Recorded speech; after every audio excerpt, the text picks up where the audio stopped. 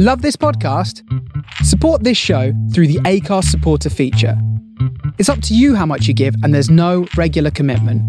Just hit the link in the show description to support now. I'm Sandra, and I'm just the professional your small business was looking for. But you didn't hire me because you didn't use LinkedIn Jobs. LinkedIn has professionals you can't find anywhere else, including those who aren't actively looking for a new job, but might be open to the perfect role, like me. In a given month, over 70% of LinkedIn users don't visit other leading job sites. So if you're not looking on LinkedIn, you'll miss out on great candidates like Sandra. Start hiring professionals like a professional. Post your free job on linkedin.com/people today. There's never been a faster or easier way to start your weight loss journey than with PlushCare. PlushCare accepts most insurance plans and gives you online access to board-certified physicians who can prescribe FDA-approved weight loss medications like Wegovy and Zepbound for those who qualify. Take charge of your health and speak with a board-certified physician about a weight loss plan that's right for you. Get started today at plushcare.com/weight loss. That's plushcare.com/weight loss. plushcare.com/weight loss.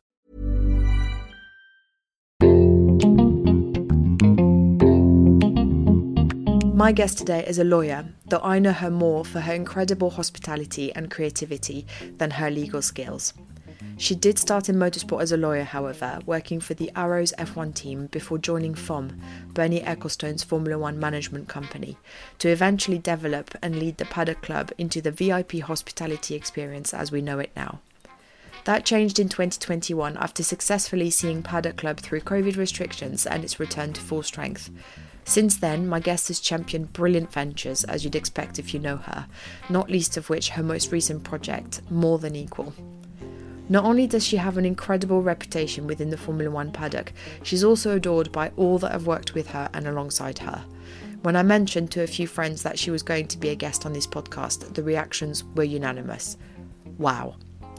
My guest today is the Kate Bevan. It's great. Thank you very much. I'm blushing. It's hard to hear, isn't it? But it's I didn't have to make one thing up. It's all true. No, I'm blushing. It also makes me feel very old. No. Yeah. No, you entered the sport, what, you were 12? So... Yeah, it has been a long time, and it creeps up on you because I still kind of think of myself as a newbie in Formula One, and you have to suddenly remind yourself that you've been here a long time. So, yeah, it does. It creeps up on you. Well, you're queuing me up absolutely perfectly because the first question I always ask is, when and where did your racing life begin? Well, it started completely by accident. Really, really, like all good things in life, I find, not all, most good things in life happen by accident. I don't know which boxer it was who said, you may have a plan, but it won't survive the first blow.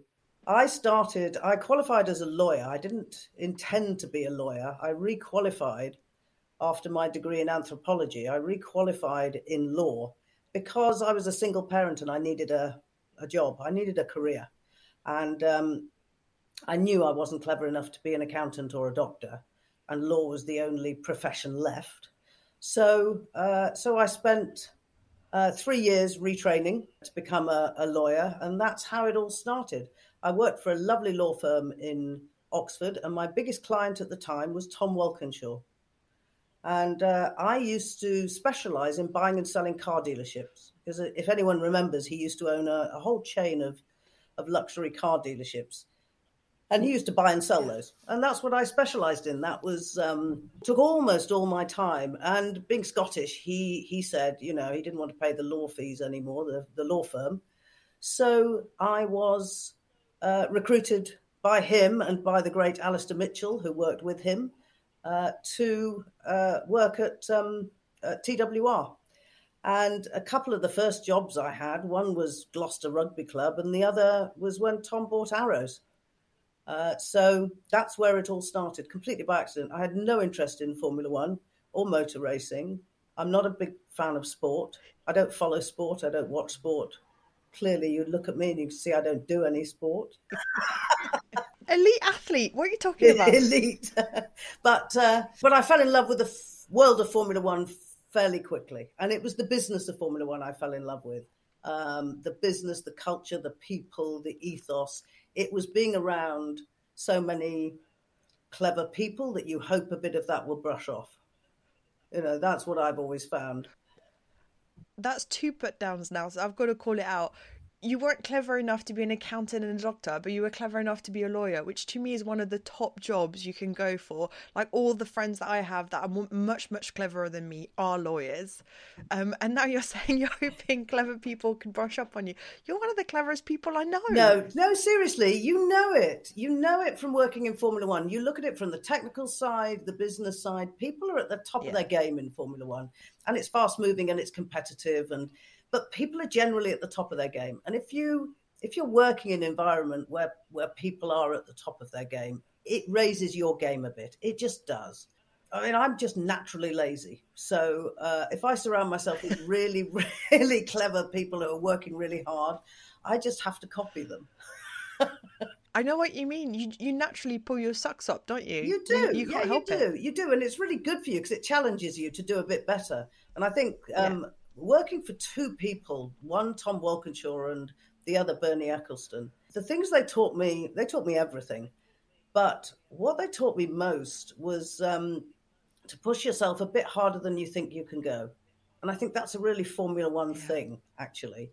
I mean, you know it, even down to, if you think you can't work another race, you can, you do. If you think you can't work another, late night, you can and you do. If you think you can't get this across the line in time, you can and you do.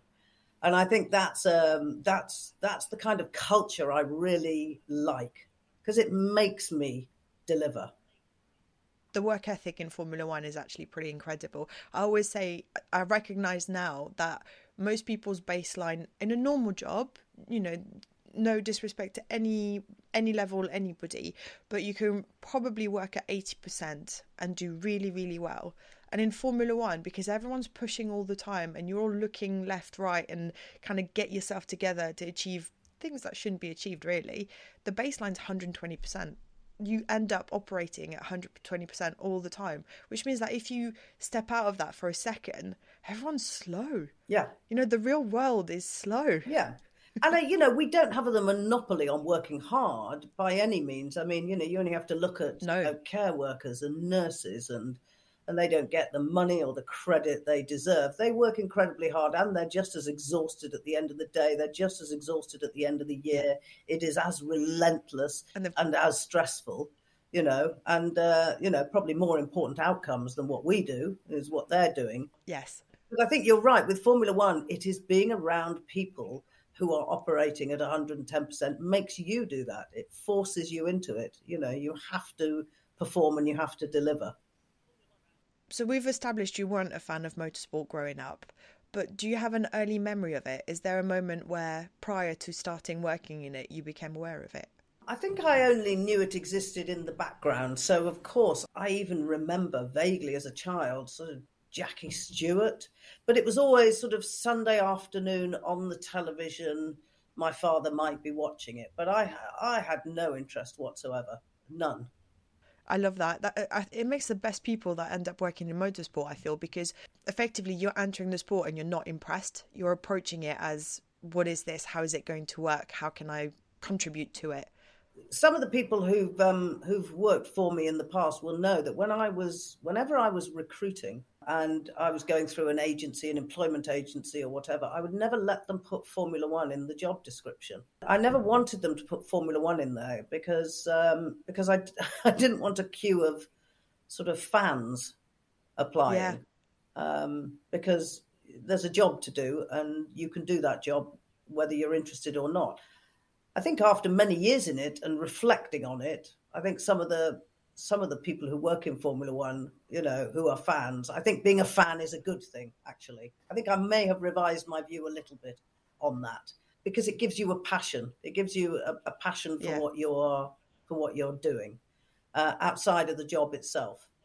So I might change that a little bit, but no, myself, I've sort of become a bit interested in what goes on track over the years. Mildly. A little bit. I always approached motorsport. I knew I wanted to work in it. I liked how it was set up, but I wasn't a fan of the racing or the technical aspect. But I loved the people, and I loved the stories that, you know, goes around, you know, around drivers, around teams, and the drama of it, or the EastEnders part of it. But I know now, having had more time at home this year to sort of step back and look back and appreciate, along the way I definitely became a proper fan, and I love tuning in and watching the races actually. Yeah, I can't remember the last time I watched a race. I always watch races trackside because it was my job to, but you watch it in the garage with the radio on and with no commentary. And this year, where I've had a few where I've been at home, and all my mates, my other half, are still there, they're still racing, so I tune in because I want to know what they're up to. And by the second time I did it, I found myself with two screens, the timing, trying to compare different commentary styles by different commentator. I got into it. It was incredible. I never knew that was in me. Yeah, well, maybe I'll start getting into it. But when I was at races, and when I do go to races, I rarely find out who's won or who's qualified, because you're running around like a mad thing. And sometimes it wouldn't be uncommon for me to find out who'd won the race when I got to the airport or even got home. But it's your busiest time. Yeah, and I mean, you were different because you were in a garage with the headphones on, you know, get you. But I just tended to be running around, and the best times for me to have meetings was as soon as qualifying or the race started, because you wouldn't be interrupted. Yeah, that's true. Also, get me, I would only know my race. I would not know, and obviously the team that I was working for, we didn't go on the podium very much, so I would only know where my two finished. I couldn't even tell you the top three. It's funny, isn't it? Tunnel vision, to be able to do the work. Do you think you ended up choosing motorsport, or do you think it chose you? No, it was an accident. I was a commercial lawyer, and I was good at buying and selling businesses, and I was particularly good at buying and selling car dealerships. So, and that led to Tom Walkinshaw, and he, of course, was big in motorsport. He ended up buying Arrows, and that was my intro to it. So I think it definitely chose me. I did not choose it. I like that. I think it's nice. It came knocking and it was like, Kate, we need you. That's it. Now you're in. End of. Talk to me about working with Bernie. You know, that you had your firm entry, and then you very much, the next phase of your career was working for Formula One management. So first for Bernie and then for Liberty. What was that like? I loved working for Bernie. I mean, it had its ups and downs and it had its frustrations, but he was and is one of the most impressive people I've ever worked for. He was always the smartest guy in the room. He had an incredible sense of humour. There was never a day you weren't learning something just by watching him operate. So, you know, I'm really grateful for that. I wouldn't be the person I am now were it not for being around him for so long.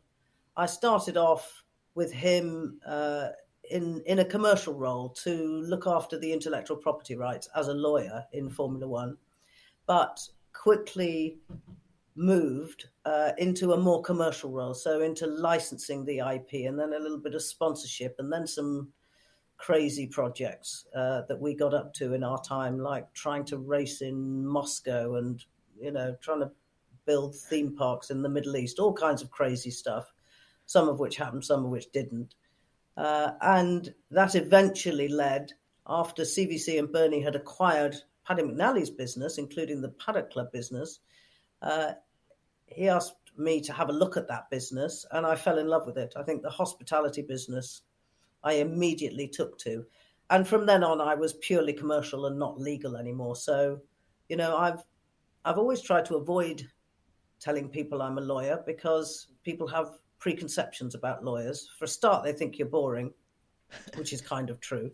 But they're more wary about speaking to you. So if you go into any kind of discussion, or you're asking something or a negotiation, and you tell them you're a lawyer, you immediately feel the barriers go up. So I always used to avoid telling people that I ever was a lawyer, because they judge you. But I loved working on the commercial side, Oz. I loved it. The hospitality business is a fantastic business. It's a really good business. And I thoroughly enjoyed that, because do you know why? It was full of people, guests in hospitality and Formula One, who've been invited, and they may not be the biggest Formula One fans, but you can see their immediate engagement with our sport when they turn up, and you can convert them.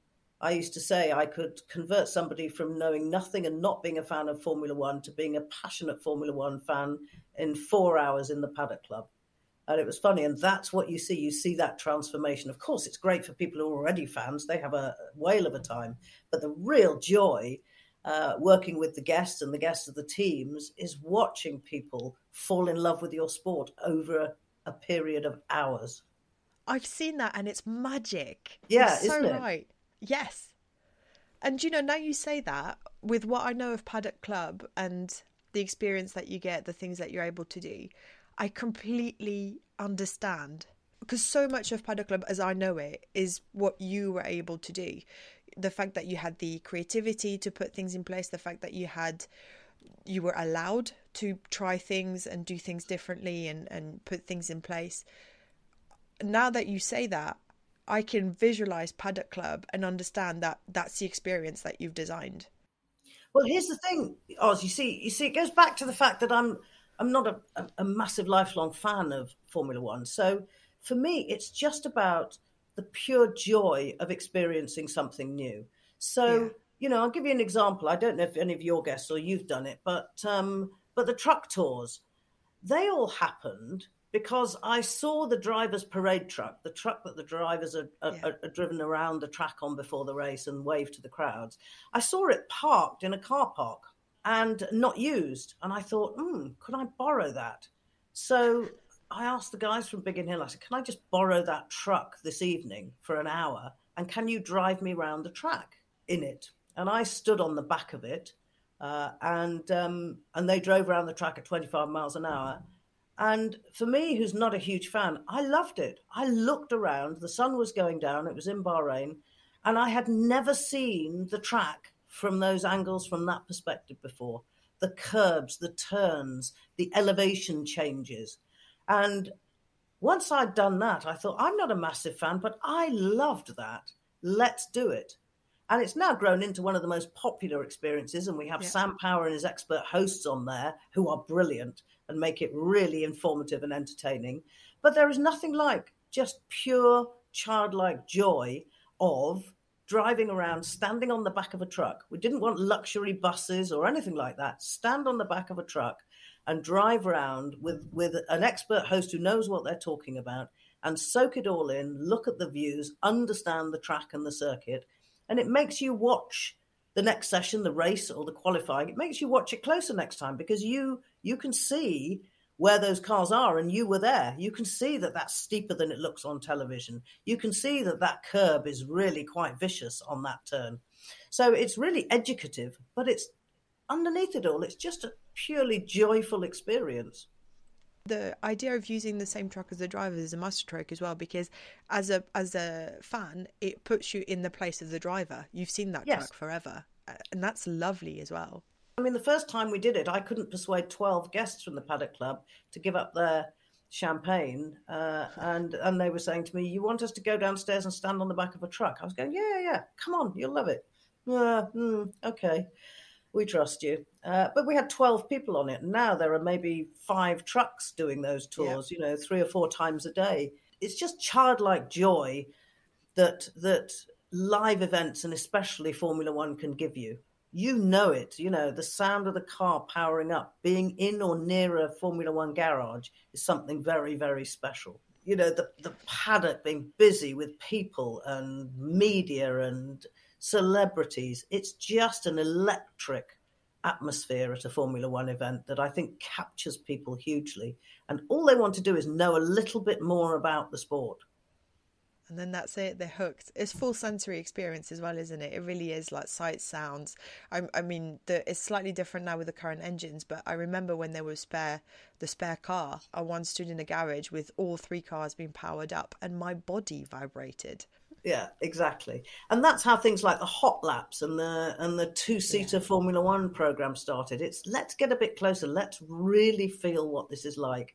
It's brilliant. I could talk to you about that role forever, but you've been really, really busy since leaving that role. And I really want to talk to you about what you're up to now. You've done quite a few different projects, but I think the one that's most relevant to the people that tune into this podcast is More Than Equal. So would you be kind enough to tell us about what you're up to now, please? Oh, I could talk about this project all day, and I will if you let me. So I left Formula One after, well over 20 years, more like 25 years last year, to set up my own advisory. And I was approached last year by David Coulthard and Pavel Turek about a new project that they were putting together with a very successful Czech businessman called Karel Komárek. And that project was More Than Equal. I was immediately engaged in that. Immediately. Why? Because its purpose is so very simple. Its purpose is to put a woman on the podium in Formula One and holding the Drivers' Championship trophy. And to do that within 8 to 10 years. And that clarity of purpose was what immediately attracted me to it. Secondly, it's got good people behind it. David Coulthard I've known for a long, long time. And I rate him as a businessman and as an all-round good guy in Formula One. Karel Komárek is a Czech billionaire who is one of the most prominent businessman in Czech Republic, who's now acquired the UK lottery rights, and he also has a vision, and he has a vision and a purpose-driven approach to almost everything he does. That's the project. The project is to put a woman on the podium in Formula One. How are we going to do that? We're going to do that first by researching the issue, researching the problem.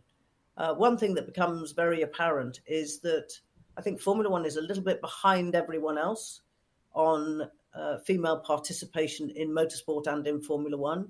You've seen it yourself. Football is making great strides. Rugby, cricket, all the major sports are making huge strides in female participation in their sports. And I think Formula One needs to do something.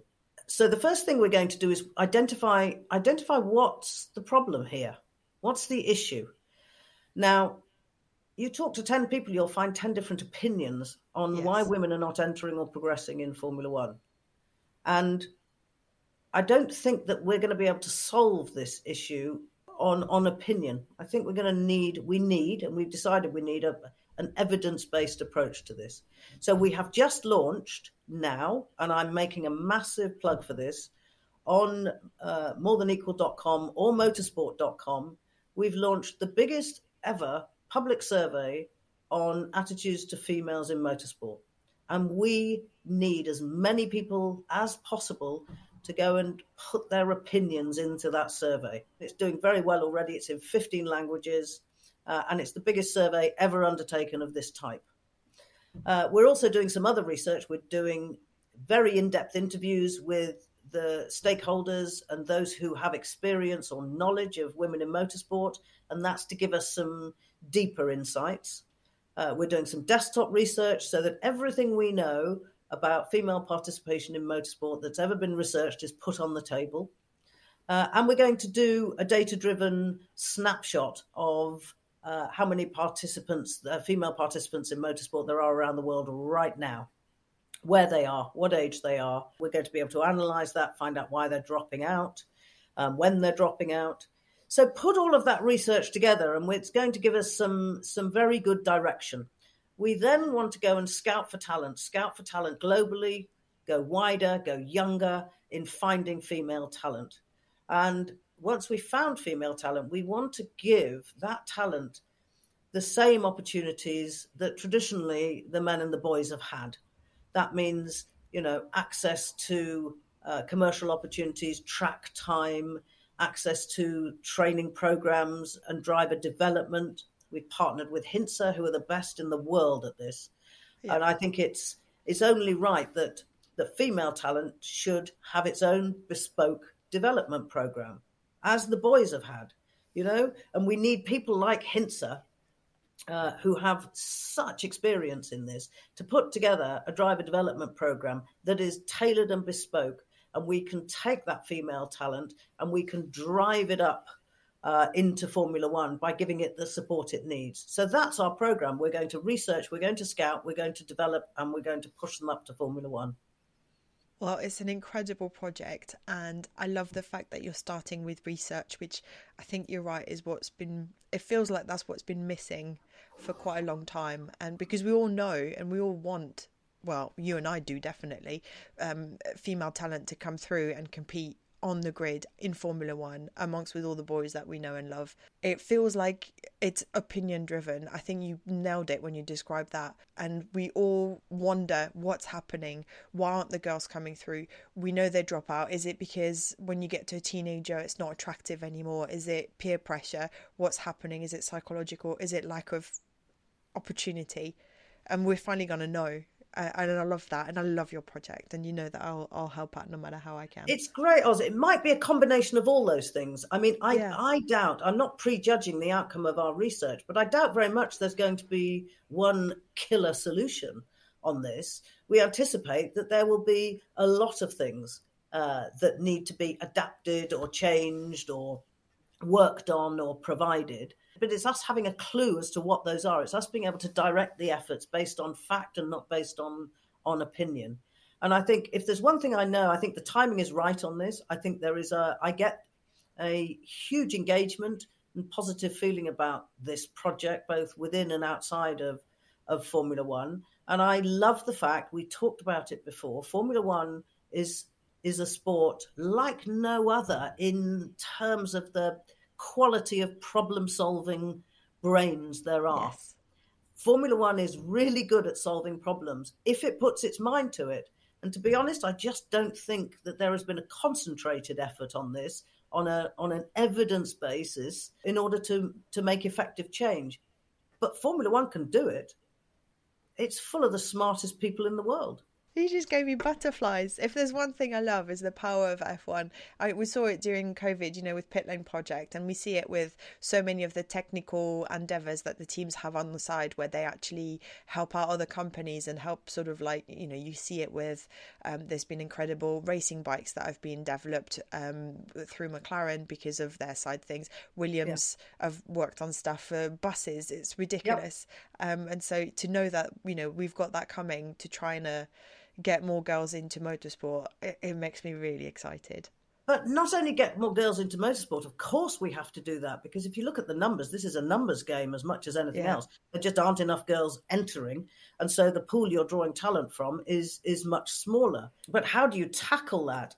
From our point of view, you tackle that, by putting a woman on the podium in Formula One, because that's the role model, and by doing that, you've created the pathway. So you put one woman on the podium in Formula One, and you've carved a path for hundreds of others. And I think that's what needs doing. The power of Formula One is undisputable. And I think sometimes even Formula One doesn't realize what power and influence it has. Imagine in 10 years, Formula One will be the only global sport on the planet that's genuinely gender blind. So the size of the prize at the end of this project is huge. That's a hell of a headline you've just given there. That's incredible. Let's make it happen. Yes, it will happen. This is what I love. It's your drive. It's one of the things you're known for. It will happen. It will happen. And I believe it will happen because you're involved. That's basically it. Well, that's Formula One. That's the culture we're in. And it's very motivating. I'm Sandra, and I'm just the professional your small business was looking for. But you didn't hire me because you didn't use LinkedIn Jobs. LinkedIn has professionals you can't find anywhere else, including those who aren't actively looking for a new job, but might be open to the perfect role, like me. In a given month, over 70% of LinkedIn users don't visit other leading job sites. So if you're not looking on LinkedIn, you'll miss out on great candidates like Sandra. Start hiring professionals like a professional. Post your free job on linkedin.com/people today. Hey, it's Ryan Reynolds, and I'm here with Keith, co-star of my upcoming film, If, only in theaters May 17th. Do you want to tell people the big news? All right, I'll do it. Sign up now and you'll get unlimited for $15 a month and 6 months of Paramount Plus Essential Plan on us. mintmobile.com/switch. Upfront payment of $45 equivalent to $15 per month. Unlimited over 40 gigabytes per month. Face lower speeds. Videos at 480p. Active Mint customers by 531.24 get 6 months of Paramount Plus Essential Plan. Auto renews after 6 months. Offer ends May 31st, 2024. Separate Paramount Plus registration required. Terms and conditions apply if rated PG. Many of us have those stubborn pounds that seem impossible to lose, no matter how good we eat or how hard we work out. My solution is PlushCare. PlushCare is a leading telehealth provider with doctors who are there for you day and night to partner with you in your weight loss journey. They can prescribe FDA-approved weight loss medications like Wegovy and Zepbound for those who qualify. Plus, they accept most insurance plans. To get started, visit plushcare.com/weightloss. That's plushcare.com/weightloss. Wow. Nice. Yeah. What you're hearing are the sounds of people everywhere putting on Bombas socks, underwear, and T-shirts made from absurdly soft materials that feel like plush clouds. Yeah, that plush. And the best part? For every item you purchase, Bombas donates another to someone facing homelessness. Bombas. Big comfort for everyone. Go to bombas.com/ACAST and use code ACAST for 20% off your first purchase. That's bombas.com/ACAST. Code ACAST. Let's go back to Formula One, actually, from your perspective, because this is supposed to be about you, this podcast. I know it's not natural, but it is. We've talked about what you love most about the sport. I think I know what you're less keen on, which is effectively what you're trying to fix right now. But what I want to talk about what you've seen as your success. How do you define success for yourself within this realm, especially now within... You know, you had a previous role that you did, you worked within an organization for a really long time. You've left it now. You're working for yourself. I often describe that as feeling like the handbrake is off because you're not focused on one thing anymore. You have access to everything. You are clearly deeply involved in More Than Equal, and I'm sure that's taken up a lot of your time. So what's the landscape looking like now for you? Are you involved in more than one project? Is it the juggling of it all that's exciting? What is it like for you now? At any one time, I've got 3, 4 or 5 clients or projects on. I'm working, just successfully taken Bonhams, the global auctioneer, and a lot of your listeners will know Bonhams if they are into collecting cars. Taking Bonhams into Formula One with the Paddock Club so that we will put auctions on the grid at Formula One races. There is nothing like it. That is just pure magic. Now, Formula One, I did that in 2019. Yeah. A couple of times we did that, and it worked. You know, Formula One fans love cars, and car collectors love Formula One. But a live auction is just full of excitement and jeopardy and thrills, and to have $30 million worth of supercars and old Formula One cars on the grid under lights being auctioned live is super exciting. That's another passion project. I only have one rule, and that's work on projects and with people I like. And I love that deal. I think it brings some magic to the events. So watch this space on that one.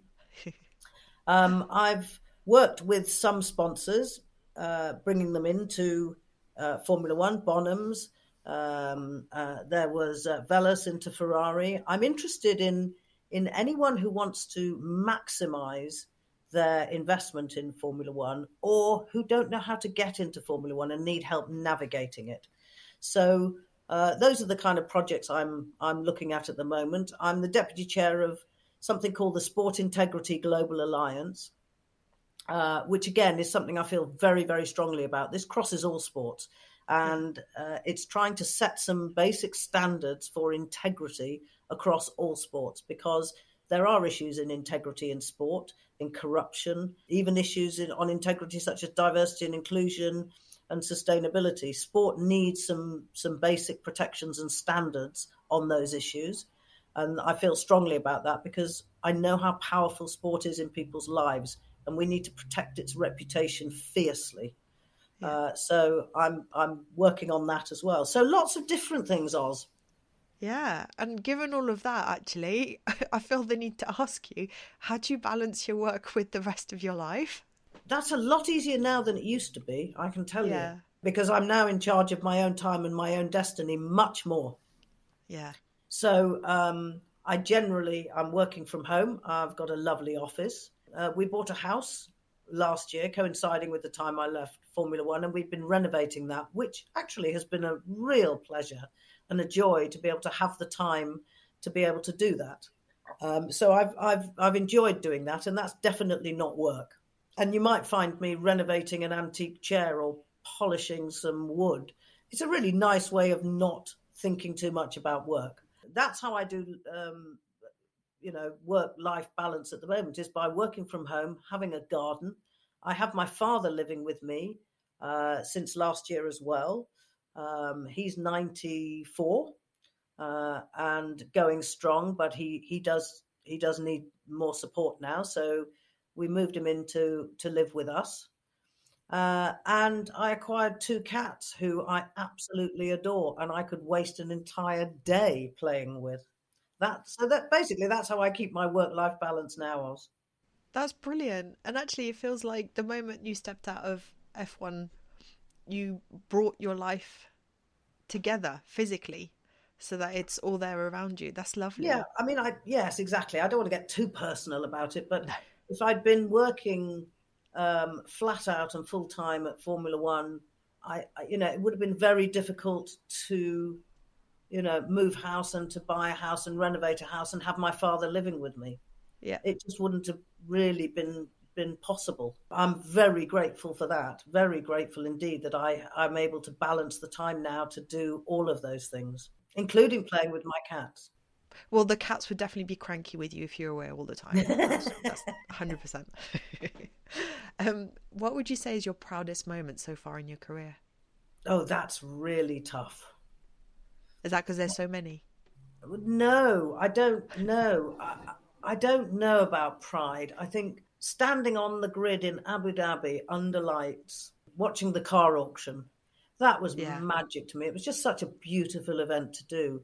But there are just so many of these moments, standing on the back of the flatbed trucks when guests are having a fabulous time. I've had the founder and owner of a multi-billion-dollar, very well-known tech company who's been on that truck tour in the Paddock Club for the weekend with his father, and who's come away and said to me, that's the best weekend of my life.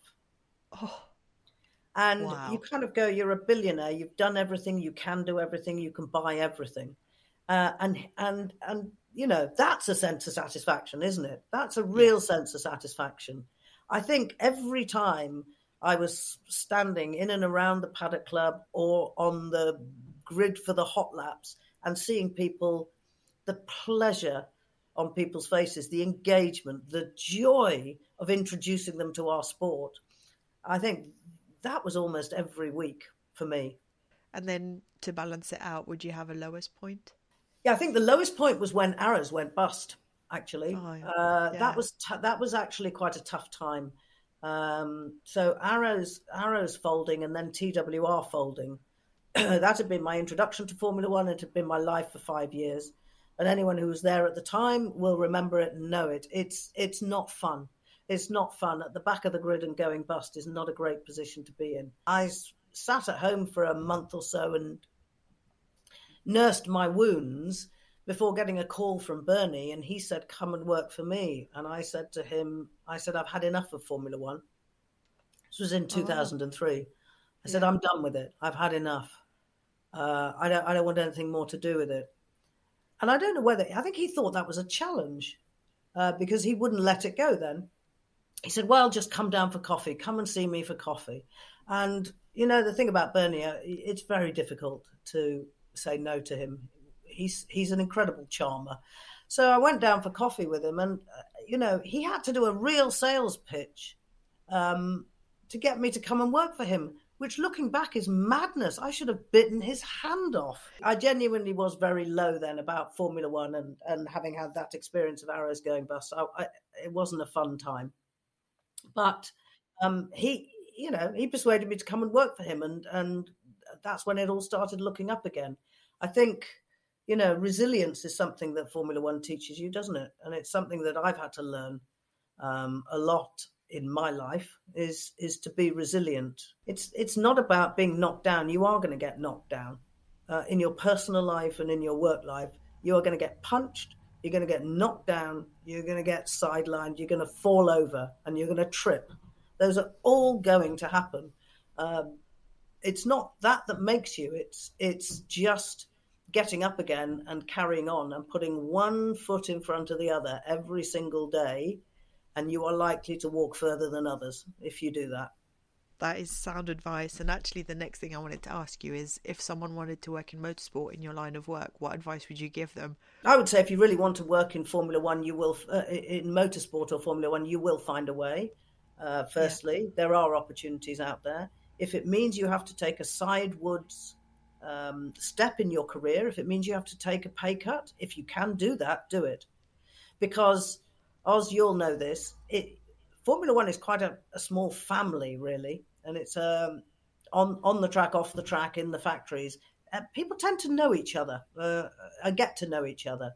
Once you get your foot in the door, you will, you'll get a name for yourself, you'll get known, and you'll progress.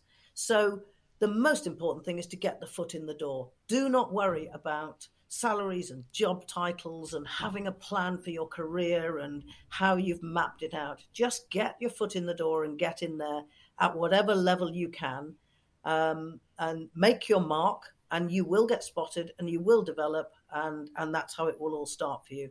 Yeah, you're spot on. It is a family. And as long as you become known for hard work, being nice to work with, there's literally no reason why you shouldn't do well. No, exactly. And there are opportunities. There are jobs out there all the time. And finding good people is really difficult. Most people are most organisations in Formula One are always on the lookout for good people. The important thing is to get in there and don't worry about where you are in the pecking order, about what the salary is, about what your job title is. Just get your foot in the door. And get going. Start the journey. And it is a journey, massively. I love the fact that since leaving the team, I've set up on my own, so same as you. And the only way for me to get work is to activate my network and to actually finally accept that I have a network, that people like to work with me, ?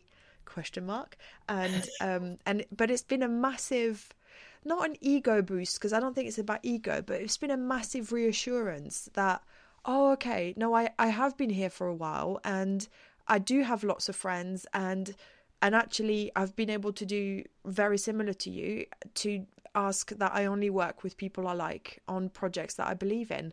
And genuinely, hand on heart, I've been able to do that. And that's a massive lesson. It's such a gentle hug to know that that's possible. Yeah, because there are a lot of good people working in Formula One. And we've talked about this before, but one of the joys of your position and my position is that we get to talk to people now. We've both built up networks, and that sounds very sort of LinkedIn-y. Actually, it's not. It's completely natural. People you've worked with over the years who you rate and who you like, and we've now got time. I've got time to talk to people in a way that I just didn't have time before, and I'm really delighted to be able to do that, and I'm really happy with the network of people I've made in Formula One, because I rate them all and I like them all. And actually, has any of them given you advice that you still use to this day? I think anyone who knows me probably knows that I'm not that good at taking advice. But no, I think the person who's taught me most, I'll go back to it, the person who's taught me most, that would make sense because I worked with him for the longest, was Bernie. And it wasn't advice he gave me, it was just an ethos of, however well you've done, you can do better. However much work you've done, you can do more. And I think that was the most valuable lesson I've learned over the last 20 years. You think you've gone so far, but you can go further. You think you've done well, you can do better. That's a massive drive, isn't it? Yeah, because when they are proved right, when Bernie is proved right, I would go with him with a deal and say, look, I've worked for months on this. I've really pushed them. This is the best deal we're going to get.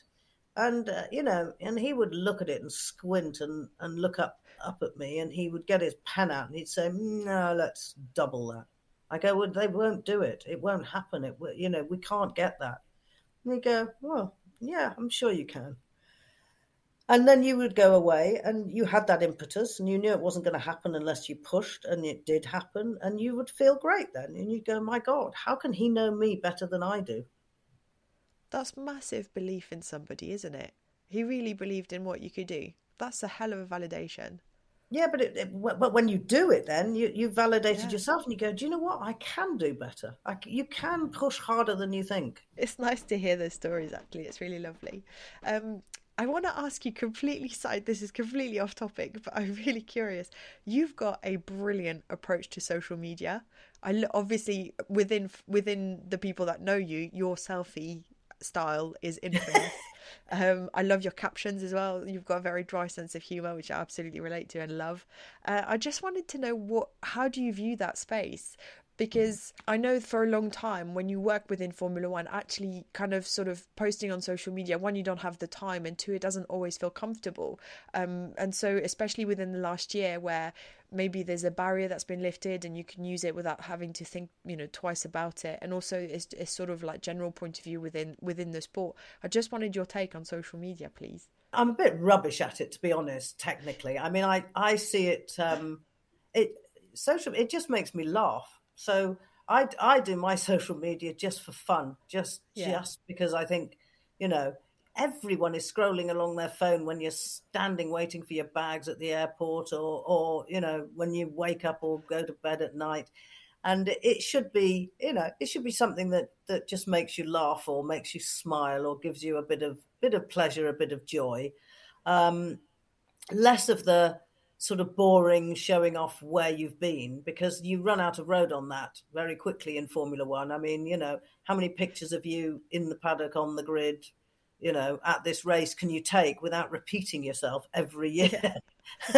So, there's only so much of that you can do before it gets boring. But I just see it as fun, as one of those touch points in life that are just joyful and funny and amusing and make you smile. That's nowhere near where social media is generally. Social media is massive and powerful for brands and for teams and for drivers. I just do it for fun. And the funny selfie, you know how that happened? That happened because in Austin, I think it was 2018, might have been, I had two guests, one of which was a guy called Ben Robson, who's an actor who was in Vikings and what have you. And he is massive. I mean, he is huge. And I took him onto the grid, and he's a huge Formula One fan. I took him onto the grid.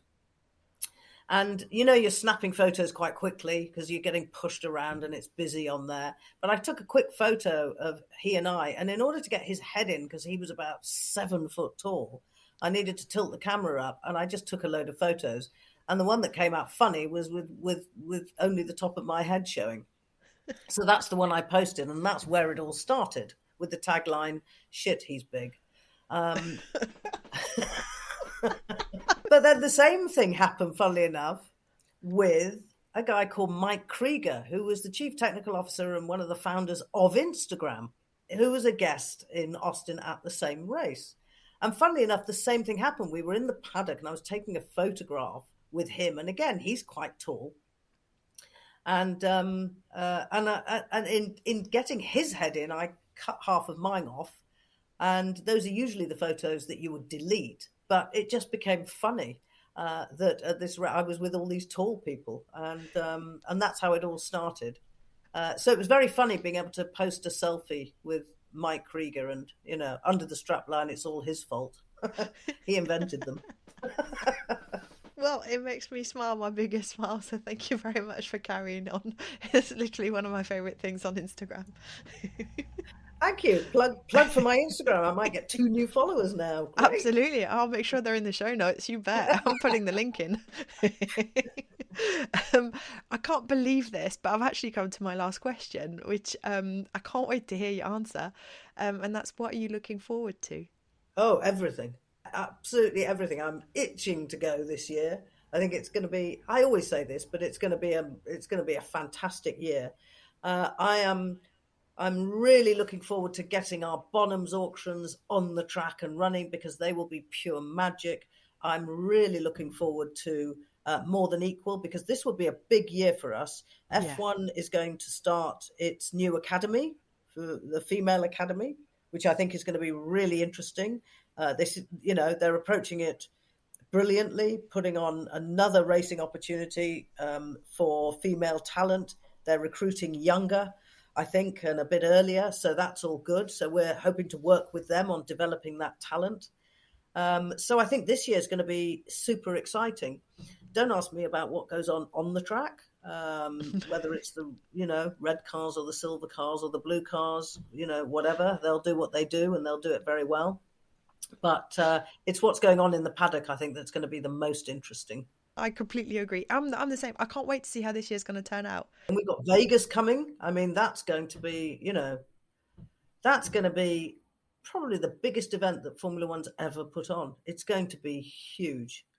It is going to be huge. I can't wait to see how Miami does in the second year as well. I always think first year is an incredible challenge, and it's amazing to see what's achieved every time. But second year is where you're like, okay, you've had a year now. What are you going to do? I can't wait for that as well. Yeah, exactly. And we always had those issues with new races. You look at, Mexico. Mexico just seems to have got better. So that's a good example of a race that just keeps improving. Yeah, absolutely. So much to look forward to. And as we've said, more time to talk to people. I'm so excited about that this year.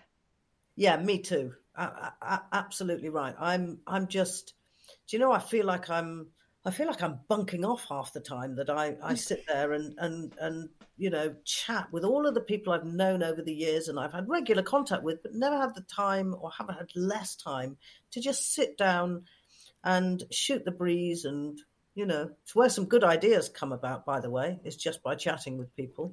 That's exactly what I was about to say. And also, having listened to you and asked you lots of questions for the last hour, you are not busy. You're not skiving. So I think you're just using your time in a brilliant way. And I admire you hugely, by the way. So I can't wait to see what your year's going to turn out. Oh, thank you. Making me blush again. Stop it. Good. You should. I'm going to end it there, Kate. Thank you so much for joining me today. I really, really appreciate it. It's been absolutely brilliant. Thank you, Oz. It's been an absolute pleasure. Thank you very much, Oz.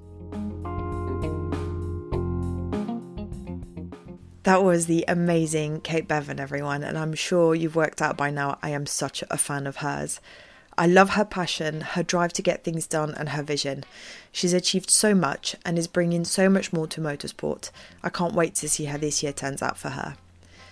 Kate mentioned the More Than Equal survey. Please take part if you can. You can find it at motorsport.com or on the More Than Equal website. It takes 10 minutes and it's going to have an impact on motorsport.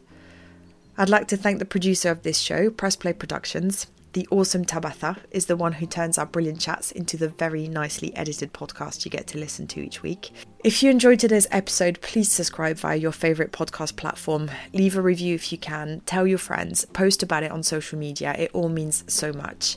It really helps new people find our little podcast, so thank you. You can also get in touch directly if you'd like via my Instagram account, which is Pandea. That's Pandea.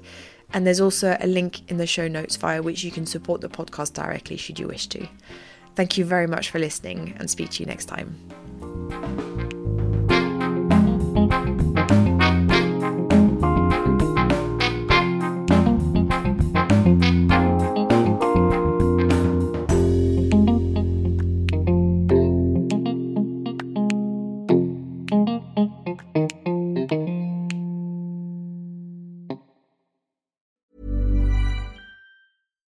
When you make decisions for your company, you look for the no-brainers. And if you have a lot of mailing to do, Stamps.com is the ultimate no-brainer. It streamlines your processes to make your business more efficient, which makes you less busy. Mail checks, invoices, legal documents, and everything you need to keep your business running with Stamps.com.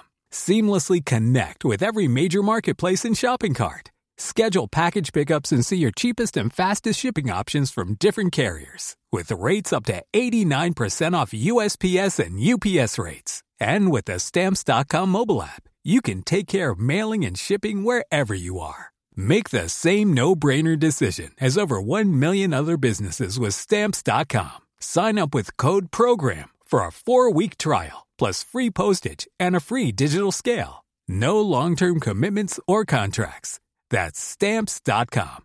Code PROGRAM.